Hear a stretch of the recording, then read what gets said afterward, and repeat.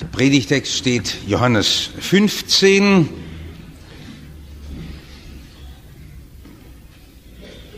Ich weiche manchmal von den Predigtexten ab, die in unserer Kirche als Ordnung vorgegeben sind.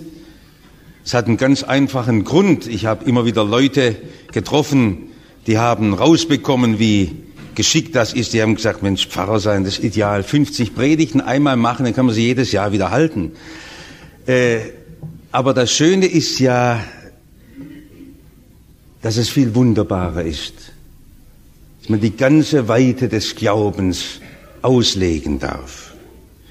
Vor 6 Jahren war dieser Predigtext Johannes, der eigentlich heute dran wäre, vom Hauptmann von Kapernaum dran.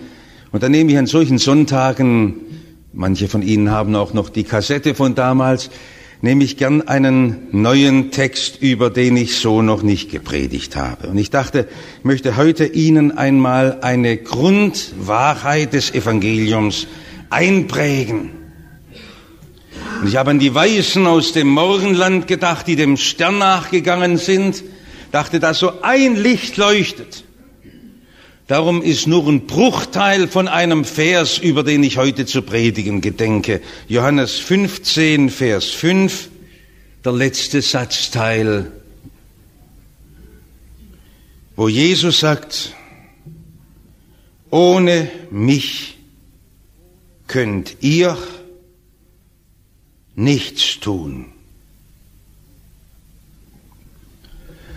Es ist immer schön, wenn man mit Leuten disputieren kann, die nicht viel vom christlichen Glauben halten. Ich hoffe, dass Sie alle immer wieder im Gespräch sind. Da geht's ja manchmal hoch her, wenn dann einige ihre Argumente auf den Tisch legen.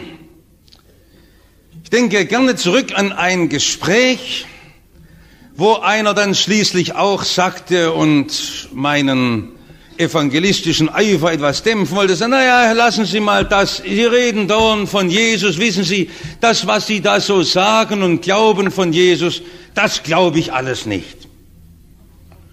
Aber ich möchte das Ihnen gerne zugestehen, dass Jesus ein edler, vornehmer, hilfreicher Mensch war. Und ich denke, er ist uns allen ein großes Vorbild. Und in der Runde haben einige ganz begeistert genickt, jawohl, Jesus ist ein edler und ein großer Mensch, größer als wir. Und dann sagte ich, das ist doch bestimmt nicht ein edler und hilfreicher und vornehmer Mensch. Wenn er sagt, ohne mich könnt ihr nichts tun, dann war das unverschämt und anmaßend. Welcher Mensch darf so reden? Stellen Sie mal vor, nicht ein Wahlkandidat kann das heute sagen. Denken Sie unter 2600, der sagt vielleicht noch, wenn ihr mich nicht wählt, geht die Welt unter, aber die anderen lachen doch. Welcher Mensch kann sagen, ohne mich läuft nichts? Und wenn Jesus ein edler, großer Humanist war und er hat solche Sätze gesprochen, dann ist das eine Lüge von A bis Z. Also da kann ich mit Ihnen nicht mit. Dann müssen Sie so ehrlich sein und alles wegwerfen, was uns im christlichen Glauben je angeboten ist. Aber nun sagt das Jesus, ohne mich könnt ihr nichts tun. Und wir wissen, dass Jesus die Wahrheit spricht und dass seine Worte sich erfüllen, dass von all dem, was er gesprochen hat, nichts hinfällt.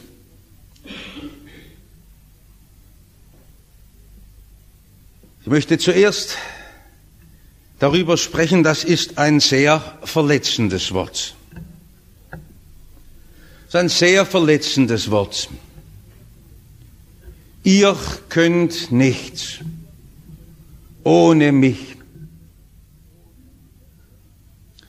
Das ist so verletzend, dass man Verständnis hat, dass die Menschen sagen, ich will nichts mehr von Jesus wissen. Wenn der den Mund so voll nimmt. Jetzt denken Sie einmal, was ist alles in der Welt geschaffen worden ohne Jesus? Jahrtausende, da waren Menschen, Millionen und Abermillionen, die haben doch nichts von Jesus gewusst und nach ihm gefragt. Die haben doch so viel vollbracht, Pyramiden gebaut, Weltwunder der Menschheit errichtet, unsere heutige Wissenschaft und die Technik und die Forschung. Sie hat sich doch entwickelt ohne Jesus. Die ganze Welt läuft doch zu einem ganz, ganz großen Teil ohne Jesus. Wie kann denn solch ein Wort überhaupt gesprochen werden? Ohne mich könnt ihr nichts tun. Die Menschen beweisen doch fortwährend, dass es prima geht ohne Jesus. Genau.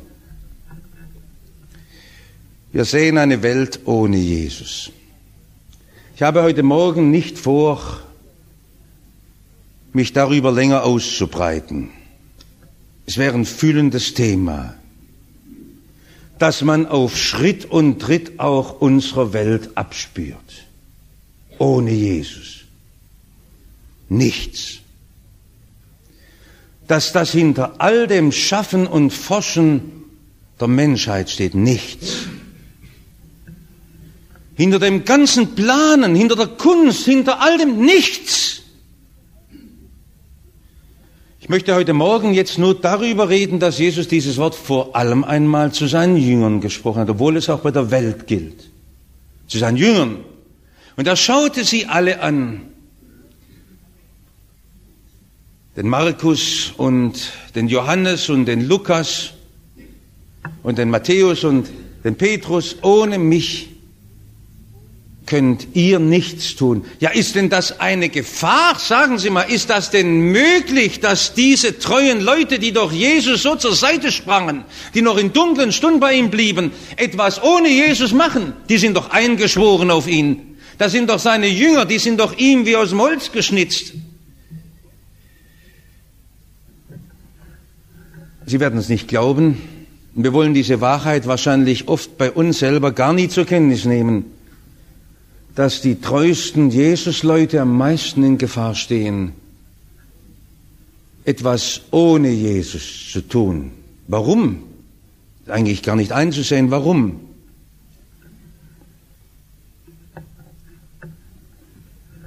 Ich muss daran denken, wie wir junge Burschen waren. Und da hatten wir einmal schwere Stämme abzuladen, die schon vorgesägt waren, so wie sie aus dem Wald kommen, in der Meterlänge. Und da war einer bei uns dabei, der hatte unheimliche Kraft. Die schwersten Stämme hat er allein angepackt. Es wäre für uns ganz leicht gewesen, die Stämme liegen zu lassen, bis der kommt. Aber es hat uns irgendwo gefuchst und darum haben wir gesagt, jetzt probieren wir's. Obwohl wir es ein paar Mal probiert haben, haben wir es jedes Mal wieder probiert, ob wir doch nicht so einen schweren, auch alleine stemmen. Wir haben es nicht geschafft. Aber es war so in uns drin, wir wollten es probieren ohne den Starken. Und das sitzt bei den Jesus-Jüngern ganz tief drin, sitzt bei uns ganz tief drin. Niemand ist so bedroht wie die Jesus-Leute, dass sie es ohne Jesus probieren und wagen.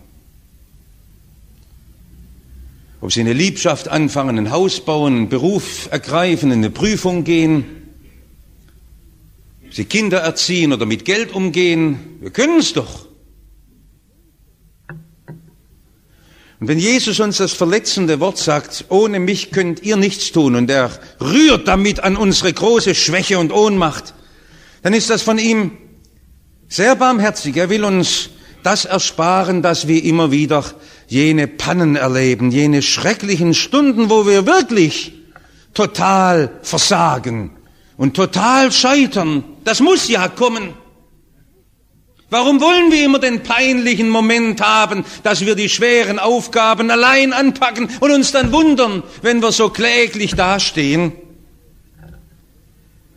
Ich möchte heute Morgen nicht davon reden, dass das nicht Ausnahmen sind, sondern die Tagesordnung, das, was uns auf Schritt und Tritt begegnet. dass viel, viel fromme Worte gemacht werden. Worte, Worte. Und Jesus kommt nicht vor. Dass die größten Kirchen erbaut werden und Jesus kommt nicht vor. Dass Missionswerke gebaut werden, wo man der ganzen Welt helfen will und doch das Wort von Jesus verschweigt. Und dass das in unserem eigenen Glaubensleben genau das Gleiche ist. Dass wir so viele Dinge wagen und wir das sagen und wir gehören doch zu Jesus und im praktischen Leben, ohne ihn beginnen wir so viele Dinge. Darum will uns Jesus verletzen und sagt, ihr könnt's nicht. Nichts könnt ihr ohne mich. Aber jetzt muss ich doch noch einmal zurück auf den Anfang unserer Predigt. Ist das wirklich so, dass das eben doch ganz unverschämt anmaßend ist, was Jesus da sagt? Wenn Jesus ein Mensch wäre, so ein Wohltäter wie Gandhi oder Albert Schweitzer, dann wäre das sogar eine Lüge, weil kein Mensch sowas sagen kann.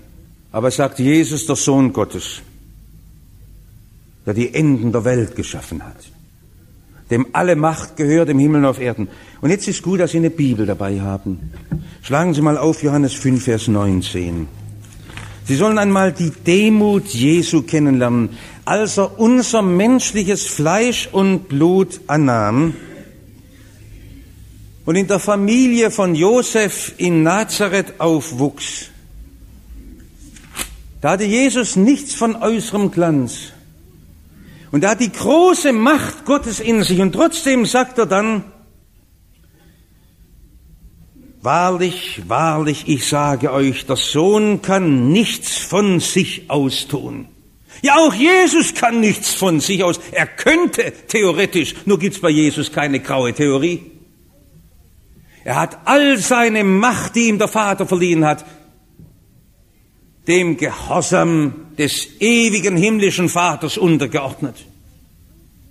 Das war die Größe Jesu, dass er tut, was der Vater tut, sondern nur, was er den Vater tun sieht.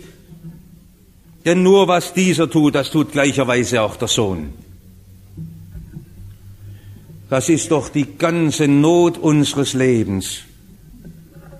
Da kommt der ganze Jammer her. Und ich könnte jetzt mit Ihnen im seelsorgerlichen Gespräch unter 4 Augen all die wunden Punkte Ihres Lebens durchgehen. Denken Sie jetzt mal dran. Das war doch immer der Punkt, dass wir selber was wollten, ohne den Vater, ohne Jesus. Und dann schreien wir, wo ist Gott? Und dann haben Sie Jesus vor Augen, wie er nur tut, was der Vater tut. Deshalb kann unser Leben nur dort Sinn haben, wo wir alles mit Jesus tun. Am liebsten hätte ich jetzt mit Ihnen das schöne Lied gesungen, das Sie alle kennen. Man hat das aus unseren Kirchenmauern hinausgebannt.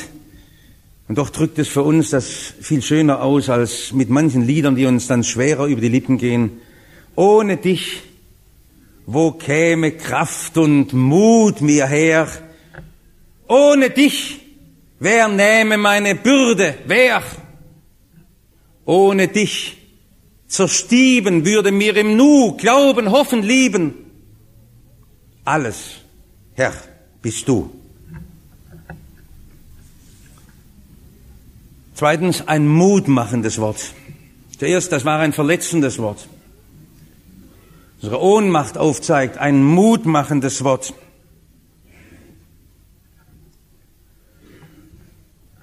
Ja, wir haben heute mal wieder angefangen, uns daran zu erinnern, dass wir oft in Auseinandersetzung stehen um unseren Glauben, dass da Leute uns widersprechen. Gut so. Da kommen erst die leuchtenden Grundwahrheiten unseres Glaubens richtig zum Tragen. Das ist auch heute so, wenn man ja auf Schritt und Tritt lieben Mitchristen begegnet, die sagen, ach, das ist doch gar nicht so wichtig, was man jetzt im Einzelnen glaubt, ob man da Herrgott oder Jesus sagt oder was man darunter versteht und was da in der Bibel drin steht. Es kommt doch bloß auf die Taten an. Muss doch bloß was tun. Und die da so munter daherreden, das sind ja alles Leute, die wahnsinnig stolz drauf sind, dass Sie das tun. Mal demonstrieren Sie für dies und jenes, und das ist der Ausweis Ihres Charakters, Ihrer Frömmigkeit, Ihres Tuns.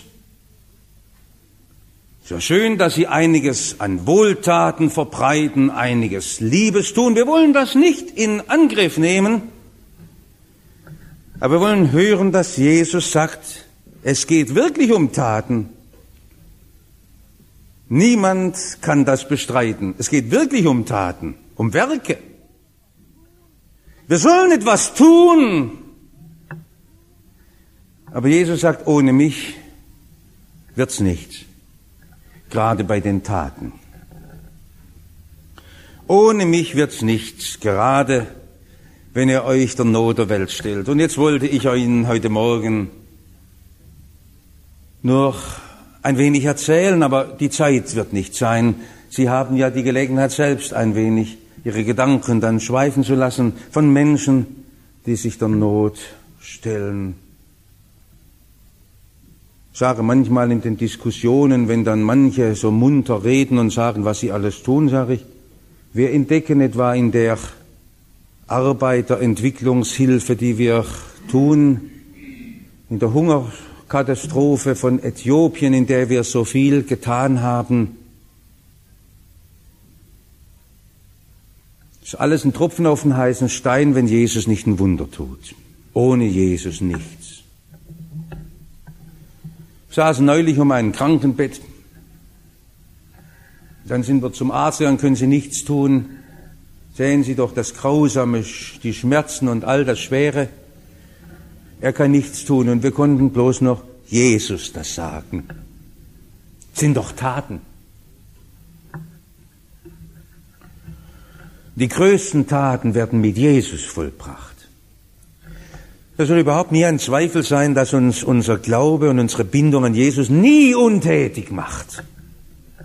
Ob wir da klingeln an der Türen, mit einem Menschen reden wollen und ihn besuchen, dann wissen wir, wie oft auch unsere Alten in der Bitterkeit versinken, wie sie in ihrer Einsamkeit sind und bloß noch im Klagen stehen bleiben. Ich will doch mit meinen Worten diesen Menschen erreichen. Herr, tu doch du die Türen auf, spreng du die Mauern. Ich will reden.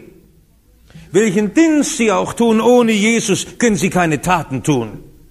Sie können eine Menge rumdrehen, aber Taten werden es dadurch noch lange nicht. Sie können Papier vollschreiben, aber Taten werden es doch nicht sein. Das wissen wir, dass allein Jesus Macht hat, in dieser Welt das Böse zu besiegen. Und das ist ja überhaupt der Anfang, erst Taten zu tun. Da haben damals die Menschen, die um Jesus herumstanden, ihre Augen aufgerissen und die Ohren aufgemacht, weil sie hörten, da geschieht etwas. Etwas anderes, als was man sonst sieht. Etwas, was von Gott kommt. Etwas, was eigentlich erst in den Maßen der Ewigkeit ist. Sie sollen doch ihr Leben füllen. Großes soll in ihrem Leben geschehen. Und sie sollen Großes erwarten. Große Taten. Ich weiß nicht, wie viele Jahre ihnen Gott noch gibt. Aber die Jahre sollen Jahre sein, gefüllt mit Taten. Nicht nach dem Urteil der Leute. Nach dem Urteil Gottes Taten, die weit wirken. Und auch eine noch so kleine Spende wollen wir geben, die nicht Großes wirkt vor Gott durch Jesus. Ihr könnt nichts. Da wollte uns Jesus Mut machen. Ihr könnt mit mir viel. Und er spricht dann vom Glauben, der Berge versetzt. Und er hat seine Jünger gesandt und hat gesagt, sie sollen vor nichts zurückweichen. Da ist ein Apostel Paulus in das Römerreich hineingegangen und auf den Areopag in Rom, in Athen, wo die ganze griechische Weisheit versammelt war, die ganze Philosophie. Und sie lachten über ihn. Und er wusste doch, mit Jesus kann ich was. Und darf ich was tun? Ihr Leben ist mit Jesus so bedeutsam, so groß, so wichtig, so einflussreich. Und das gilt von den kleinsten Kindern, die mit Jesus rechnen. Sie erleben bedeutend und Großes. Das gilt für einen Menschen, der nur noch die halbe Kraft hat und der schwach ist. Ich las vor ein paar Tagen die Geschichte von dem Dr. Bedecker, der im letzten Jahrhundert ein bekannter Evangelist in Russland war. Den haben die Ärzte immer aufgerufen, er soll ein bisschen aufpassen, er hätte nur noch einen arbeitenden Lungenflügel. Und er hat so gebrannt für den Herrn Jesus, dass er nur Traktate verteilt hat. Er muss meine Lunge schon, ist natürlich über 80 geworden. Aber mit 60 hat er dann seine Sorgfalt abgelegt, seine Rücksicht. Der ist durch die Weiten Sibiriens gereist bis zur Halbinsel Sachalin und hat die Kriminellen in den Straflagern des Zarenreichs aufgesucht. Er hat keine Mühe gescheut, Tag und Nacht unterwegs. Er wusste, mit Jesus kann ich was. Und wenn ich nur noch einen halben Lungenflügel habe, wenn mein Leib zerbricht, ich kann was mit Jesus und ich will viel wagen. Noch ein letztes, das bestätigte Wort. Es ist ein verletzendes Wort, ein mutmachendes Wort, ein bestätigtes Wort. Wie viele Leute waren da schon vor Ihnen, die auch zuerst gelacht haben, dann haben sie vielleicht gezögert, dann haben sie gezweifelt, dann haben sie gefragt, kann man das so wörtlich nehmen? Und dann kam endlich der Punkt, wo sie sagten, und nun, ich traue Jesus alles zu. Aber da war das Wichtige, dass sie angefangen haben, ihre ganzen Lebensentscheidungen mit Jesus zu planen. Alles, was ihr tut, sagt Paulus, das tut alles im Namen Jesu. Da gibt's jetzt eine ganze Reihe von Dingen, die können wir nicht mehr tun, weil wir sie nicht mit Jesus tun. Wir müssen mit angestammten Gewohnheiten brechen, sagen, Jesus, nur noch mit dir. Wir haben gerade im Jugendbibelkreis das Kapitel Apostelgeschichte 15 besprochen. Das ist eigentlich ein spröder Stoff, der Ihnen vielleicht gar nicht so in Ihrem Glaubensleben wichtig wurde, als Paulus und Barnabas hinaufgingen nach Jerusalem und sich mit den Aposteln zu beraten, ob die zum Glauben gebrachten Heiden auch das ganze jüdische Zeremonialgesetz halten müssen. Aber da gibt's etwas Eindrückliches drin, wie der Paulus erzählt, was er erlebt hat bei seiner Missionsarbeit. Er erzählt in 15 Versen 20 Mal, was der Herr tat. Können Sie das in Ihrem Leben auch so erzählen? In 15 Versen 20 Mal, was der Herr tut. Wir erzählen ja dauernd, wie viele Schwierigkeiten wir haben, was wir nötig haben, der dauernd erzählen können. Und der Herr tat, und der Herr wirkte, und der Herr war mächtig. Das ist doch das Geheimnis eines Lebens, von dem wir überhaupt nur noch reden wollen. Der Herr wirkt. Er lebte im letzten Jahrhundert ein Theologiestudent in Halle. Er war, wie viele Theologiestudenten, einer, der beeindruckt war von seiner Wissenslast, seinem scharfen Verstand, mit dem er alles prüfen konnte. Dann wurde er eingeladen in eine Gebetsstunde eines Sattlers. Er hat lang gezögert, dorthin zu gehen, denn damals hat man auch ein Wort schon gehabt, mit dem man so dem letzten suchenden Menschen die Freude vergällen kann. Man hat gesagt, pass auf, das ist ein Pietist. Und der Georg Müller ging hin, und Sie glauben gar nicht, was den Georg Müller als 20-jährigen Theologiestudent beeindruckt hat, wie die Knien gebetet haben. Daran hat er sich ganz bekehrt, so abhängig zu sein von Jesus. Das war jener George Müller, der dann nach Bristol in England ging und der große Waisenhausvater wurde, der Zehntausende von Kindern versorgt hat, der nie einem Menschen eine Not gesagt hat von Finanzproblemen, nicht mal seinen Mitarbeitern, der das ganze Werk aus dem Gebet heraus nur geführt hat. Sie haben den Namen sicher schon einmal gehört, diese ganz eindrucksvolle Biografie dieses George Müller aus Bristol, der so dem Herrn vertraut hat, dass er buchstäblich die Wunder Gottes auf Schritt und Tritt erlebt hat. Ich habe gestern noch einmal die Biografie von ihm in die Hand genommen, da steht ein Satz drin. Weil er so schwach war, und das wird erzählt, wie er einen ganz labilen Charakter hatte, auch menschlich sehr schwach war. Er war ein maunziger Typ, hat sich ärgern können über ganze Kleinigkeiten. Weil er so schwach war, lehnte er sich fest auf den Arm dessen Kraft sich in unserer Schwachheit nicht nur offenbart, sondern auch vollendet. Der hat mit Jesus gerechnet, weil er so ein schwacher Typ war. Und dann war er ein großer des Glaubens.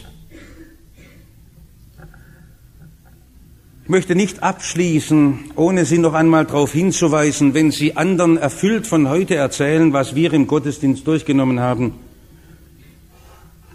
Da werden bei einigen, wie Paul Deidenbeck sagt, die Haare durch den Stahlhelm gehen, also so zu Berge stehen, dass die erschrocken sind, sagen, also Mensch, kann man denn heute in unserer Zeit noch so von Jesus reden?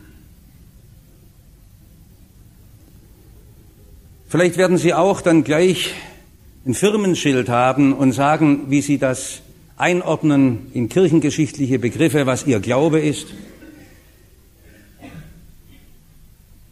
Das macht doch nichts. Auch wenn in unserer Zeit die Zahl der Jesus-Treuen oft sehr klein scheint. Wenn man schon den Kindern sagt, so darfst du nimmer an Jesus glauben, das war dein Kinderglaube, du darfst so nicht die Bibel lesen. Ich bin davon überzeugt, dass aufstehen kann, wer will. Und gegen Jesus stehen, er wird verlieren. Ohne Jesus kann niemand etwas. Und niemand kann die Werke Jesu zerstören und die Gemeinde Jesu wird nicht untergehen. Und die Sache Jesu wird nicht untergehen, da bin ich ganz sicher. Sein Reich steht. Die Frage ist nur, wie die Sache Jesu bei Ihnen steht. Und jetzt will ich nicht Amen dazu sagen, sondern wir wollen miteinander singen, bei dir Jesu will ich bleiben. 279. Wir müssen drauf das Amen sagen. 279, die Verse 1 bis 3.